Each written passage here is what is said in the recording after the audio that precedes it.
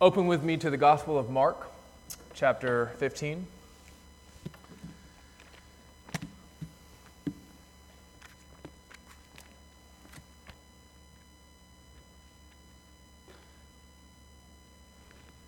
We'll be starting in verse 16.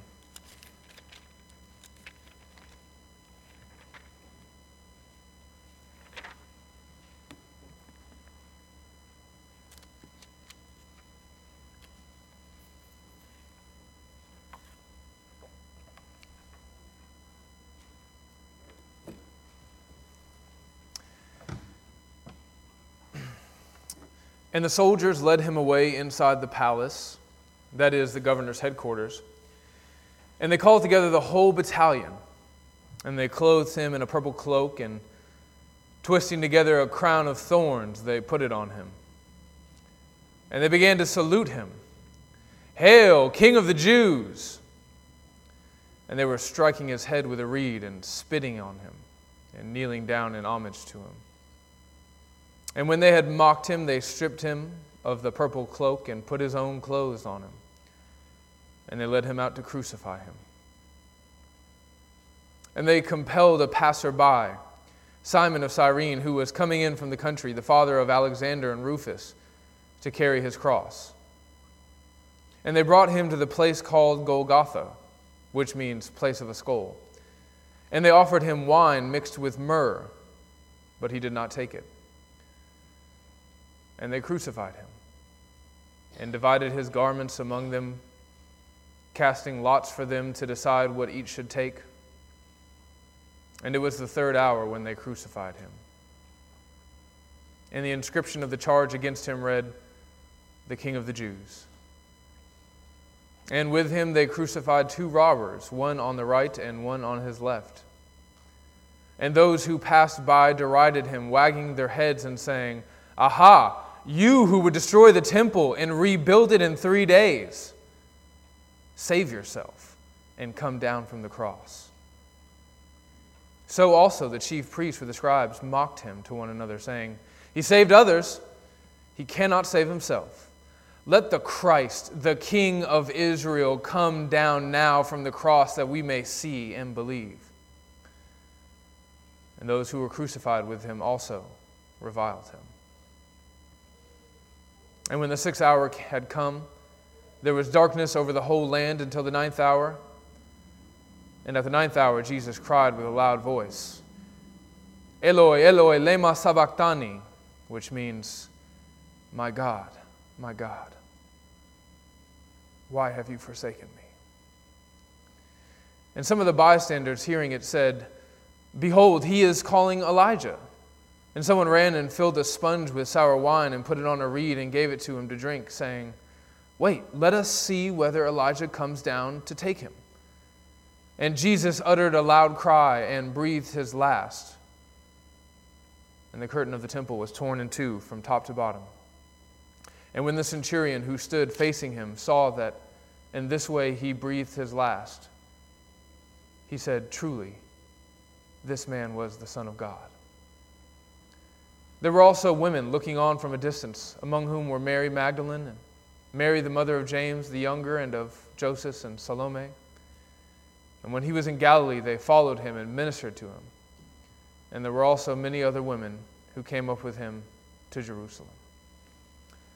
This is God's holy, inspired, inerrant, and infallible word. Amen. Father, please be with us this morning as we look at your word. We pray that it would do its good work in our hearts. Amen. I've got 3 points for you this morning. This sermon is probably going to be one of the most bare bones sermons you'll hear from this pulpit. The 3 points are this: Jesus is the King, Jesus is the Son of God, and Jesus is dead. At the Musée du Louvre in Paris, which translates into the Louvre Museum, there hangs an oil on canvas painting of Louis XIV. Louis ruled the French during the mid-17th century, and during this time, the country of France experienced unparalleled prosperity and power. Louis was an absolute monarch. He was so in control of the state that he did not even bat an eyelash when he said, "I am the state." Propaganda was important to Louis. He recognized the value of using any means necessary to control the minds of his people and how they think about certain things. And he recognized the value of art in propaganda. He employed a stable of artists from architects to painters during his time. One of his most personal pieces, the propaganda meant to kind of continue the cult of the glory of King Louis XIV, was a painting. Self-titled, of course. This painting was meant to communicate in every way possible the royal magnificence of the king. His face was angled and painted with an expression that was meant to demonstrate confidence. His gaze is looking down at the viewer of the painting, and this is meant to communicate the power of his stature as a king. You don't look down at him, he looks down at you, even though he's really only about as tall as Russell Berger. Surrounding King Louis are billows of silk curtains. Underneath his feet is lavish carpeting. Both of these are meant to communicate the opulence that a king deserves. To the left of Louis stands the marble column. This symbolizes the strength of the monarchy, which is the strength of Louis himself. There is no wasted detail in this painting. The king is covered in long, flowing purple robes. Purple was, and had been for thousands of years, the color of royalty. The robe was made of ermine fur, laced with golden, stylized lilies. On his hip hung a sword, meant to communicate the ferocity of his power. But of course, this sword was no normal sword. It was in a sheath of gold with rubies and jewels all over it. And in case you were wondering if he really was as cool and as powerful and as full of splendor as you might be thinking that he is, in his right hand he rests all of the weight of the monarchy onto a golden scepter. This is the image of a king, is it not? When you think about a king, when Herod or Pilate or the Jews think about a king, although some of the aesthetic details might be different, white guy in France, African king in Africa, Chinese monarch during whatever dynasty, there might be aesthetic differences, but this is what you think about when you think of a king, robed in splendor and glory. But the image that Mark paints for us this morning, at the end of his gospel, could not be any more different. Rather than pomp and ceremony, rather than honor and strength and vitality, Mark shows us that Christ spends his last hours on this earth being mocked as a fake king, with no honor and no glory and no splendor and no strength and no control. It shows us a Christ wallowing in weakness. You see that almost immediately as the soldiers begin to mock Jesus.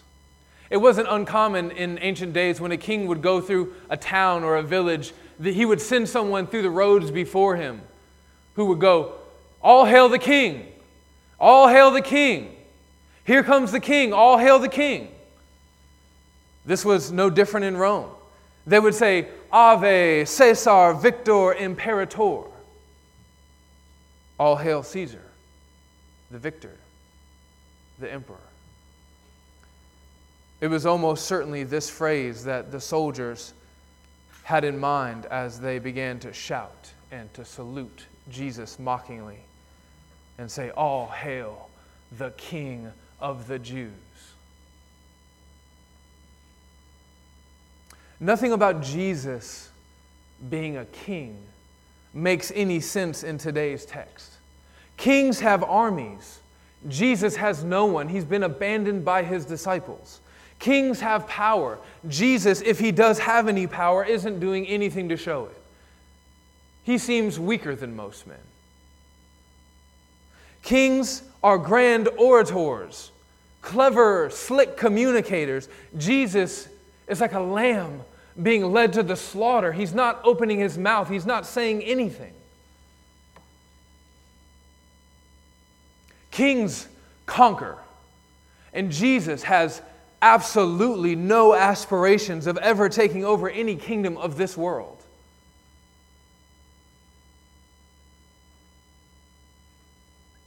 Kings are magnificent.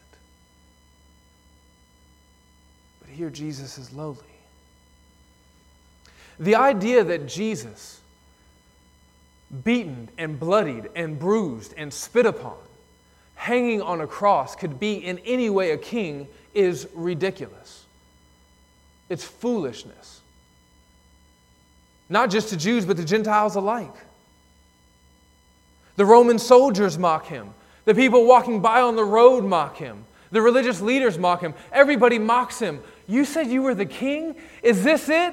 Is this what being a king is? Why don't you come down off the cross, king? Do something, do anything to act like a king.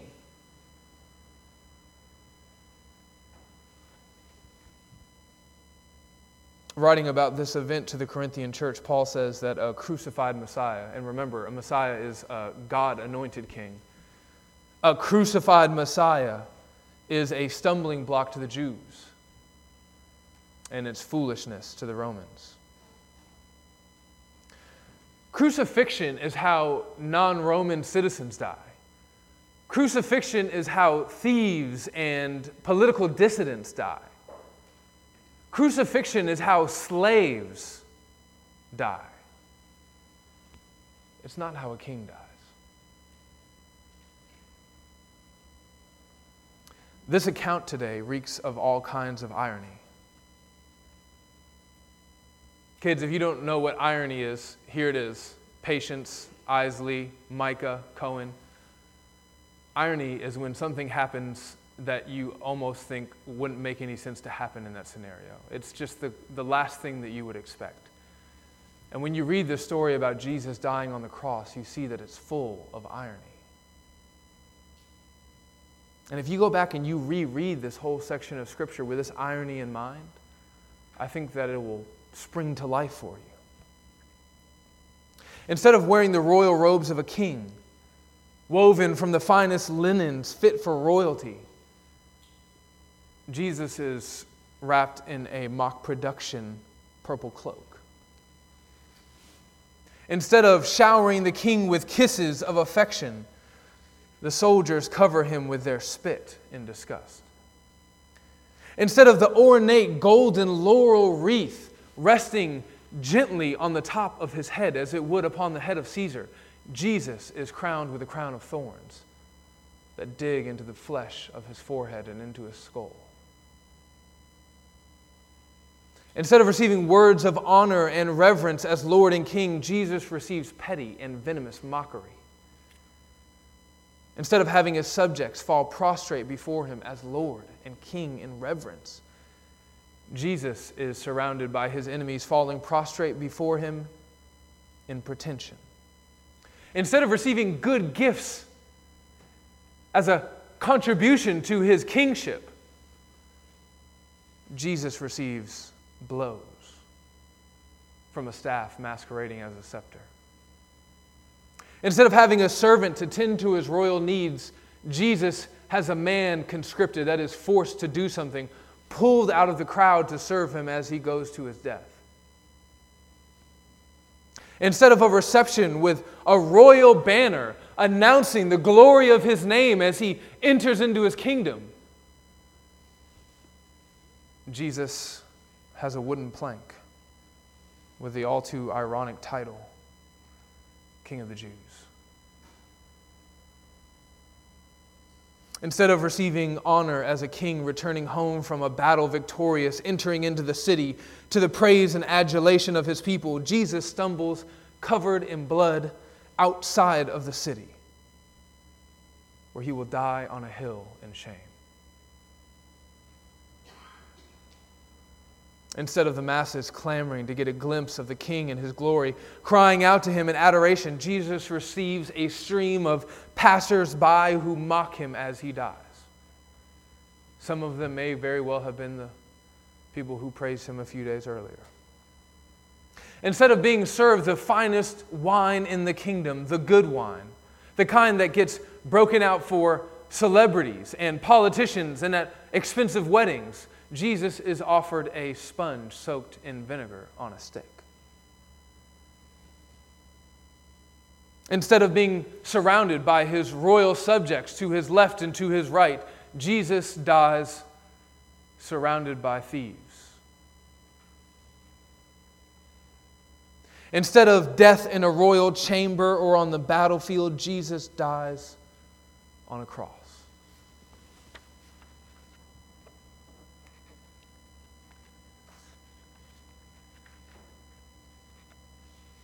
What kind of king is this? What's a suffering king?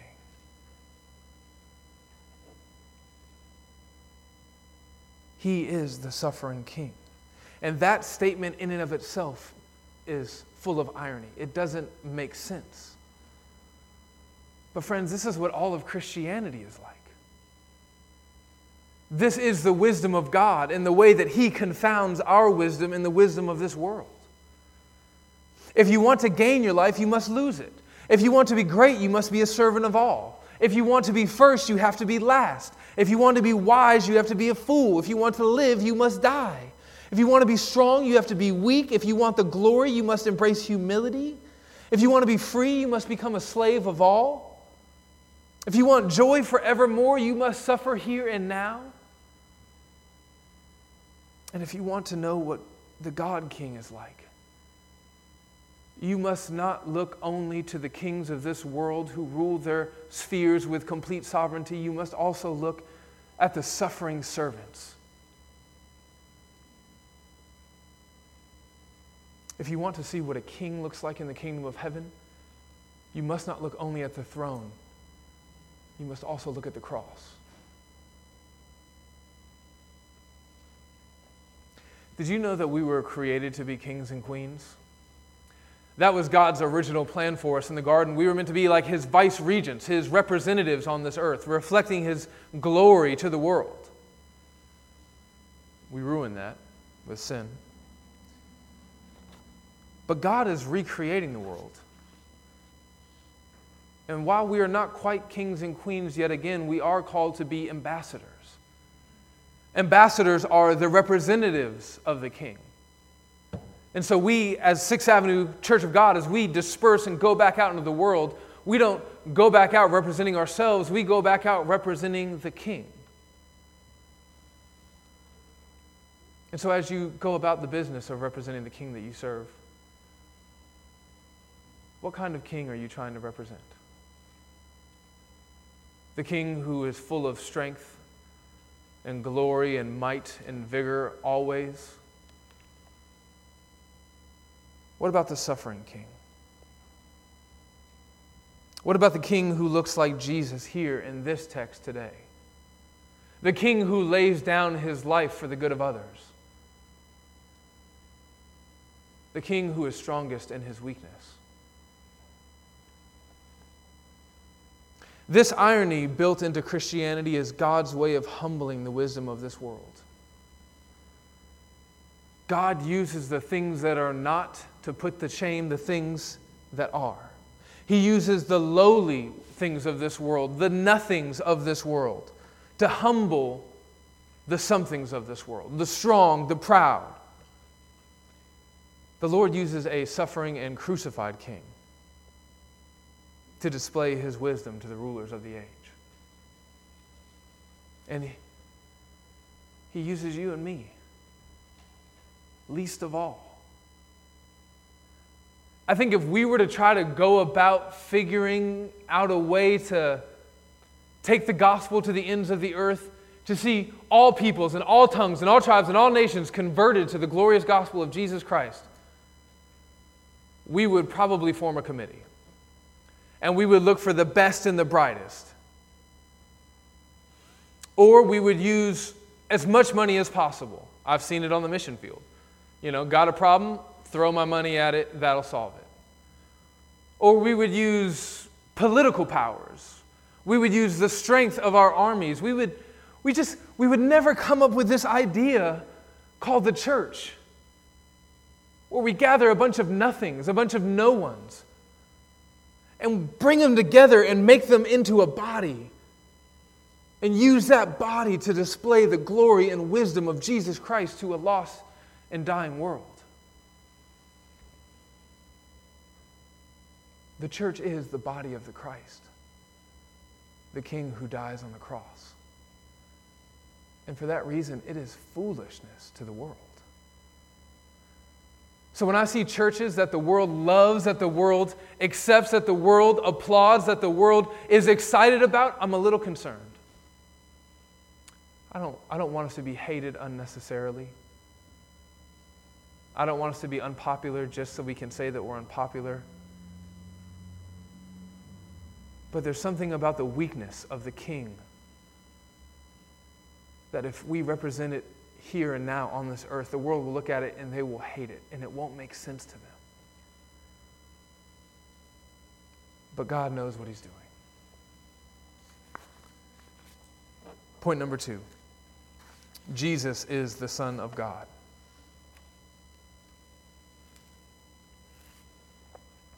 Believe it or not, since I just spent the last 20 minutes harping on it, the kingship of Jesus is not the main point of the Gospel of Mark. The kingship of Jesus is not even the main point of this chapter of Mark or this pericope, this chunk of text in the Gospel of Mark. The divinity of Jesus, the truth that Jesus is the Son of God, is the main point of this text. As you read this account, you can feel this beautiful symphony of tension that Mark has created. There's no wasted detail. There's nothing that's superfluous here. Everything adds to the sound. From the ceremony of mockery by the Roman soldiers to Jesus' inability to carry the crossbeam, to the crowd mocking Him as He hangs, to the religious leaders getting the last laugh as they taunt Him on the cross, the darkness covering the land.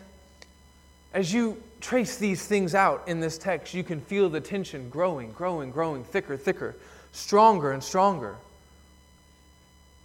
Then Jesus cries out to the Father, my God, why have you forsaken me?" And as He does that, He identifies with the psalmist as he cried out, and as we all cry out when we feel we've been abandoned by the Father.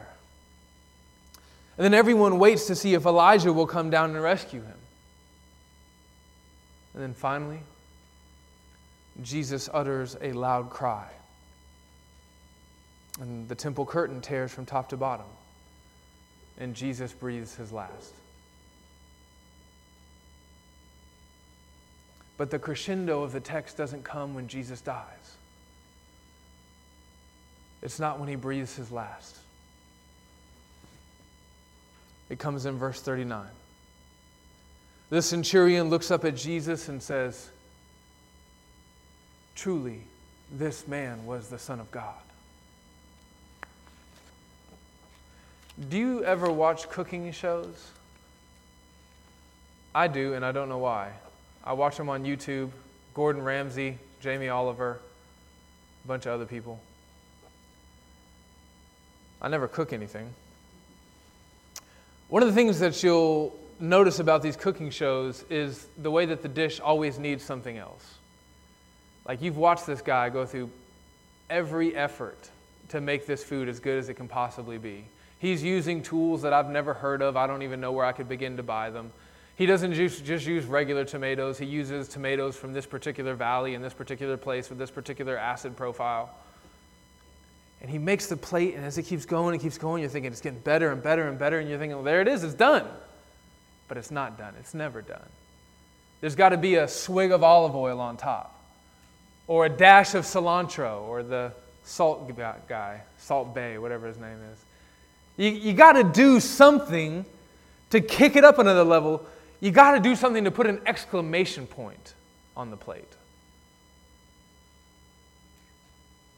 That's what this feels like from Mark. As the Roman centurion looks up to Jesus as he breathes his last, and he says, truly, this man was the Son of God. This feels like Mark's exclamation point for the point that he's been trying to drive home throughout the whole gospel. The beginning of the gospel of Jesus Christ, the Son of God. That's verse 1 of this book. Mark 3, demons see Jesus and they call out to him as the Son of God.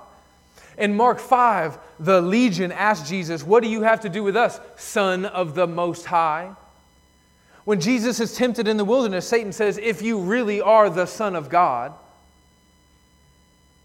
And throughout the whole book of Mark, we've seen Jesus say and do things that people don't do. He has control over the elements. He has control over sickness. He has control over the demons. He has control of the interpretation of the law. He has control over sin and the ability to forgive it. When Jesus forgives sin, they ask, who can forgive sins but God alone? When he calms the wind and the waves, his disciples ask, what kind of man is this? And even when the disciples get it, like when Peter responds to Jesus with the right answer, they don't really get it. If they did, they wouldn't have abandoned Jesus. When the religious leaders are confronted with the reality of the divinity of Jesus Christ, their hard hearts and blind eyes prevent them from accepting it. And now here at the very end of Mark's gospel, we see a Roman centurion standing at the feet of Jesus as he hangs on the cross. And he confesses that Jesus is the Son of God. It's interesting to note that Mark is writing to the church in Rome. You see that all throughout the text. Here he even translates Eloi, Eloi, lema sabachthani, so that the church that he's writing to will know what that means. And here we have a Roman centurion, a Gentile. The exclamation point of the gospel. Pointing to, I think, the reality of the fact that Jesus Christ, as our brother Mark prayed earlier, is King of the world. And he came as the Son of God, not just to save the Jews, but to save everyone, Jew and Gentile alike. Now, there are still a number of details in this text that we haven't looked at, and we're probably not going to look at this morning. We haven't talked about the significance of the land going dark for several hours. We haven't talked about the vinegar offered to Jesus or the wine laced with myrrh. We haven't said anything about this man, Simon of Cyrene, or more specifically, why Mark mentions him by name and even gives us the name of his sons. We haven't looked at the casting of lots for Jesus' clothes. I haven't spent any time on the amount of time it took Jesus to die. Neither have I tried to pull in any of the details from the synoptic gospels to paint a picture of the crucifixion. Let me tell you why. Have you ever used Google Earth to zoom in and look at your house? It's pretty incredible. We did it for our house when we lived in the jungle. Technology, am I right? There's certain ways that you can approach the text. This is like your little 5-minute seminary lesson. Sometimes you can zoom all the way in on your house and you can look at your roof and your yard and your car and your garage and, all that. You can back out and look at your neighborhood. Or you can zoom out even further and look at your whole city or your whole state or your whole country. Sometimes when we come to God's Word and we study it, we zoom all the way in and we say, that word therefore, what's that there for? Right? And we dig into the minutiae and we zoom all the way in on the text. We've done that often throughout the book of Mark. We do that almost entirely, exclusively on Wednesday nights. Sometimes you can zoom out a little bit. You study 3, 4, 5, 6, 7 verses at a time. Sometimes you can zoom all the way out and preach on an entire book. I might do that when it's time to preach through the book of Haggai. Sometimes the further out you zoom, you lose sight of some of the details, but you can see some of the more prominent features. I think that's true of the text today. We zoom out of this text a little bit and we can see some of the most prominent features of this text, like the fact that Jesus is the Son of God, and that is the most prominent feature sticking out to us this morning.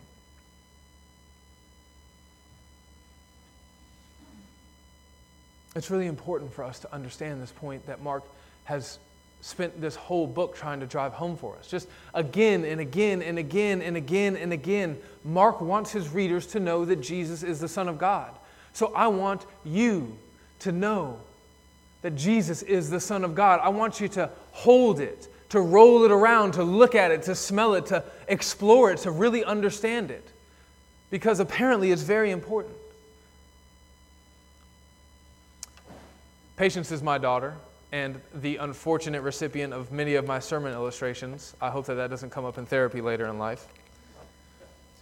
When you look at her, you see me. You see it in her brown hair and in her brown eyes. You see it in her plump cheeks and her little pot belly. You see it in her lack of athleticism and simultaneously her love for food. You see it in her sweet heart and her rambunctious spirit. You see it in her incredibly wide feet and stubby fingers. And I'd appreciate it if nobody looks at my fingers after this. You see it in her love for arguing and her passion for good hugs. When you look at Patience, you see me. In an infinitely more profound and an infinitely more perfect way. When you look at Jesus, you see the Father. As Paul says in Colossians 1, Jesus is the image of the invisible God. John says, no one has ever seen God but the one and only Son, who is himself God and is at the Father's side and has made him known. At one point in his ministry, one of Jesus' disciples, Philip, asked Jesus, are you ever going to finally show us the Father? And Jesus replies like this, Philip, I have been with you all this time, and still you do not know me? Anyone who has seen me has seen the Father. How can you say, show us the Father? Jesus is God the Son. And as God the Son, He reveals to us who God is and what God is like. In Jesus Christ, we see God as clearly as we can possibly see Him. He is the exact imprint of His representation, says the author of Hebrews.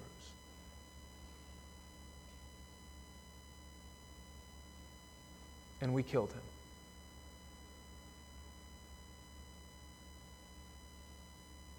Like an animal attacking the person trying to rescue it, we killed the God who came to save us. I've had conversations with unbelievers before where they said, if He would just come down and reveal Himself, if He would just come down and show Himself to me, I could get on board with this whole Jesus thing. But friends, what we learn from this whole story is that that is absolutely and certainly false. Jesus Christ came to His very own people, the recipients of the promise of the Messiah, and they killed Him. God did come down to earth, and we hung Him on a cross. Which leads us to point number 3. Jesus is dead. Mark is not sensational or sentimental about the death of Jesus. He could have told us about the terrible asphyxiation. He could have described what now doctors call hypovolemic shock. Lack of blood volume. Kills you real painfully.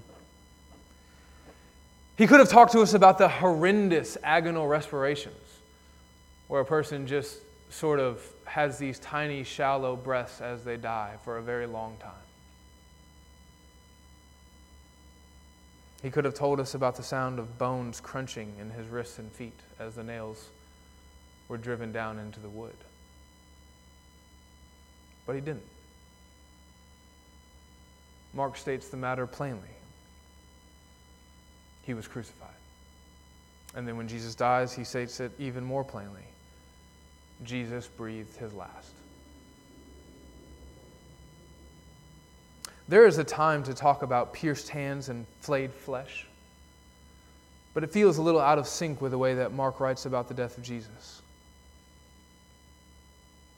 I don't have to describe it for you to understand that Jesus died a terribly painful death. This whole wine mixed with myrrh that was offered to Jesus, that was common for women to offer up to people who were about to die on a cross.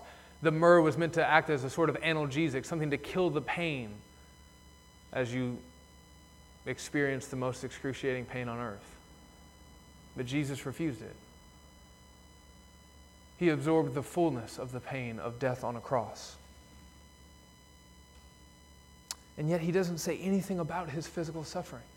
He doesn't say, my wrists, my feet, my back. He doesn't cry out, please help me, I can't breathe.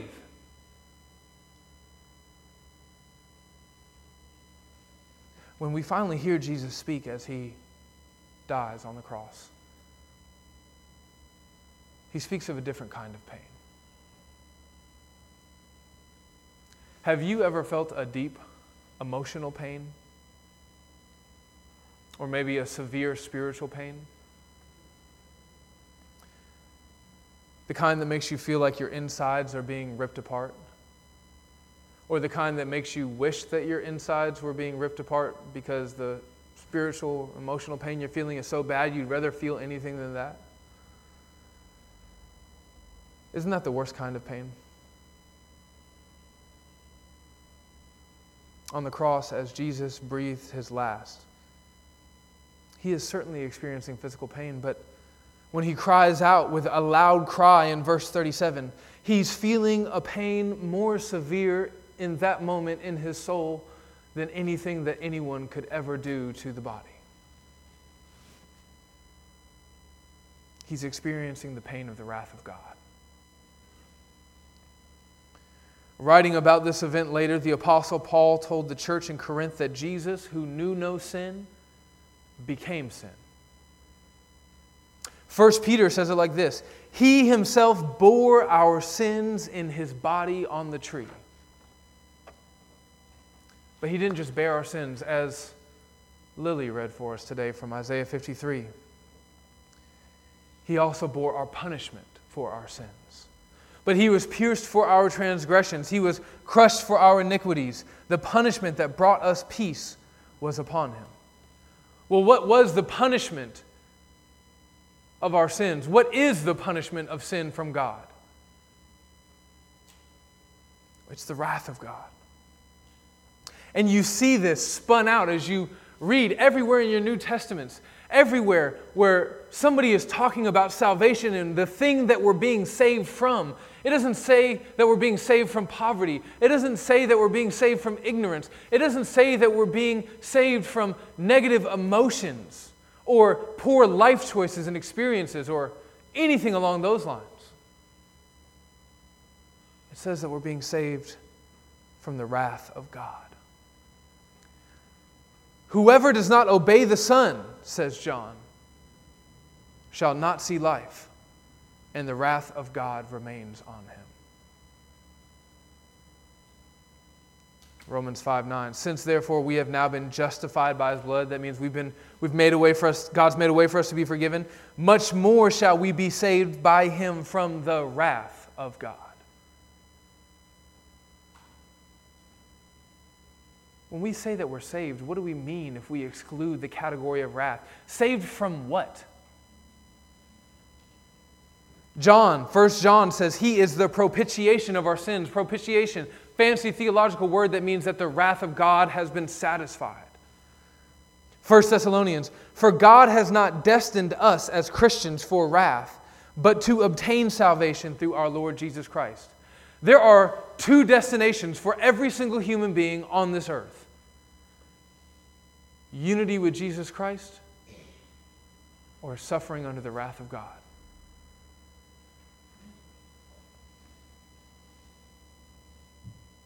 Jesus suffered the wrath of God. He took the punishment for the sins of those who would believe in Him. And friends, I don't know that I can describe to you what the wrath of God is like.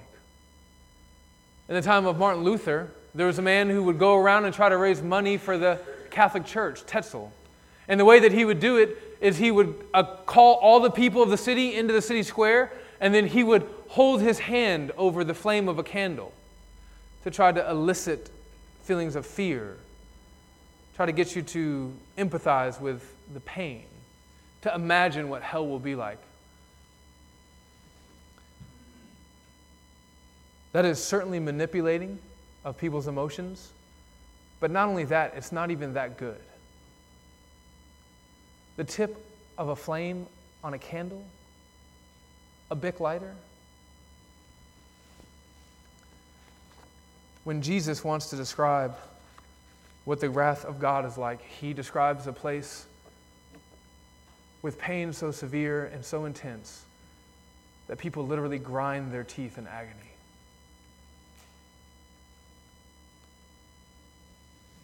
They weep, they gnash. The story of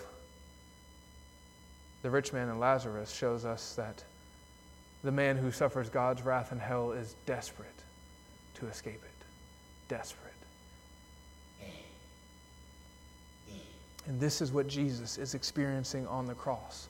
He is suffering this pain willingly. Why? Well, for you and for me. We should be on that cross. You should have been on that cross. The wrath of God that was poured out on the head of Jesus Christ should have been poured out on us. We should be in hell at this very moment. We are rebels in this King's kingdom. We have loved ourselves and hated God. We've rejected and suppressed His truth. We have not honored Him as Lord and King. We have worshiped the gifts rather than the giver. We have chosen the pleasures of this fallen world rather than the pleasures of God. We have loved the things that He hates and hated the things that He loves. We've committed high treason. We've done violence and injustice in the land. We've committed adultery in our hearts. We have stolen and lied and cheated and coveted. And we have broken all of God's laws in 1,000 different ways. What does justice demand of our souls? It demands that we die. But we didn't die. Jesus did. Here we are. We live. God, in His great kindness, even when we were dead in our trespasses and sins, He made us alive together with Christ. When we should have been crushed and punished, we were saved and given mercy. He loved us when we deserved anything but love. And now by His stripes we have been healed. He has cleansed us. He has adopted us into His family. He has sanctified us. He has given us sight to see and ears to hear. He's washed away our sins and made us white as snow. He has given us His righteous robes. He's given us a home with Him in heaven. He's given us what His Son, Jesus Christ, deserved, but didn't get. And He gave Jesus what we deserved. Now I'm saying we, this possessive plural pronoun. But I want to be absolutely clear. When I say we, what I mean is Christians. People who have repented of their sins and trusted in Jesus Christ for salvation. I do not mean that Jesus died and paid the price for sins of people who will never turn away from their own sins. This offer of salvation has been thrown wide open to the world. There is no one who is disqualified from it.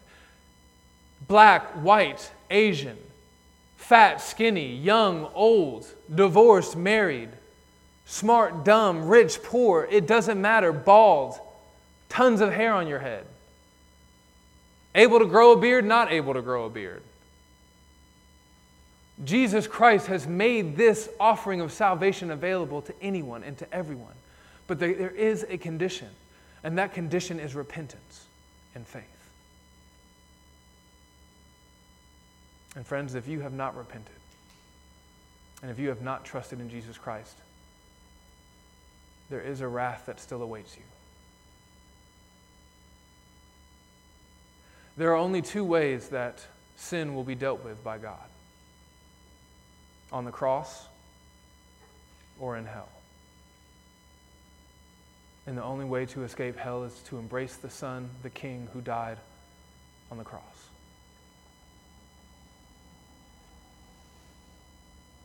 So is that it? Is that the whole story? Jesus is the Son of God, and the Son of God is dead? Is Jesus' death on the cross to pay the price for our sins the end of the gospel? No, friends, it isn't. And next Sunday, we will see the full gospel of Jesus Christ in all of its splendor and glory when we see Him resurrected. Let's pray. Father, we know that you have been with us this morning, our tiny church. We know that you've loved us with a special love. We know that you've been faithful to us as you've opened our eyes and our ears to hear and to see your majesty in your word. And we pray now that you would help us to savor it as we go back out into this fallen world. We pray this in your Son's name. Amen. Please stand with me.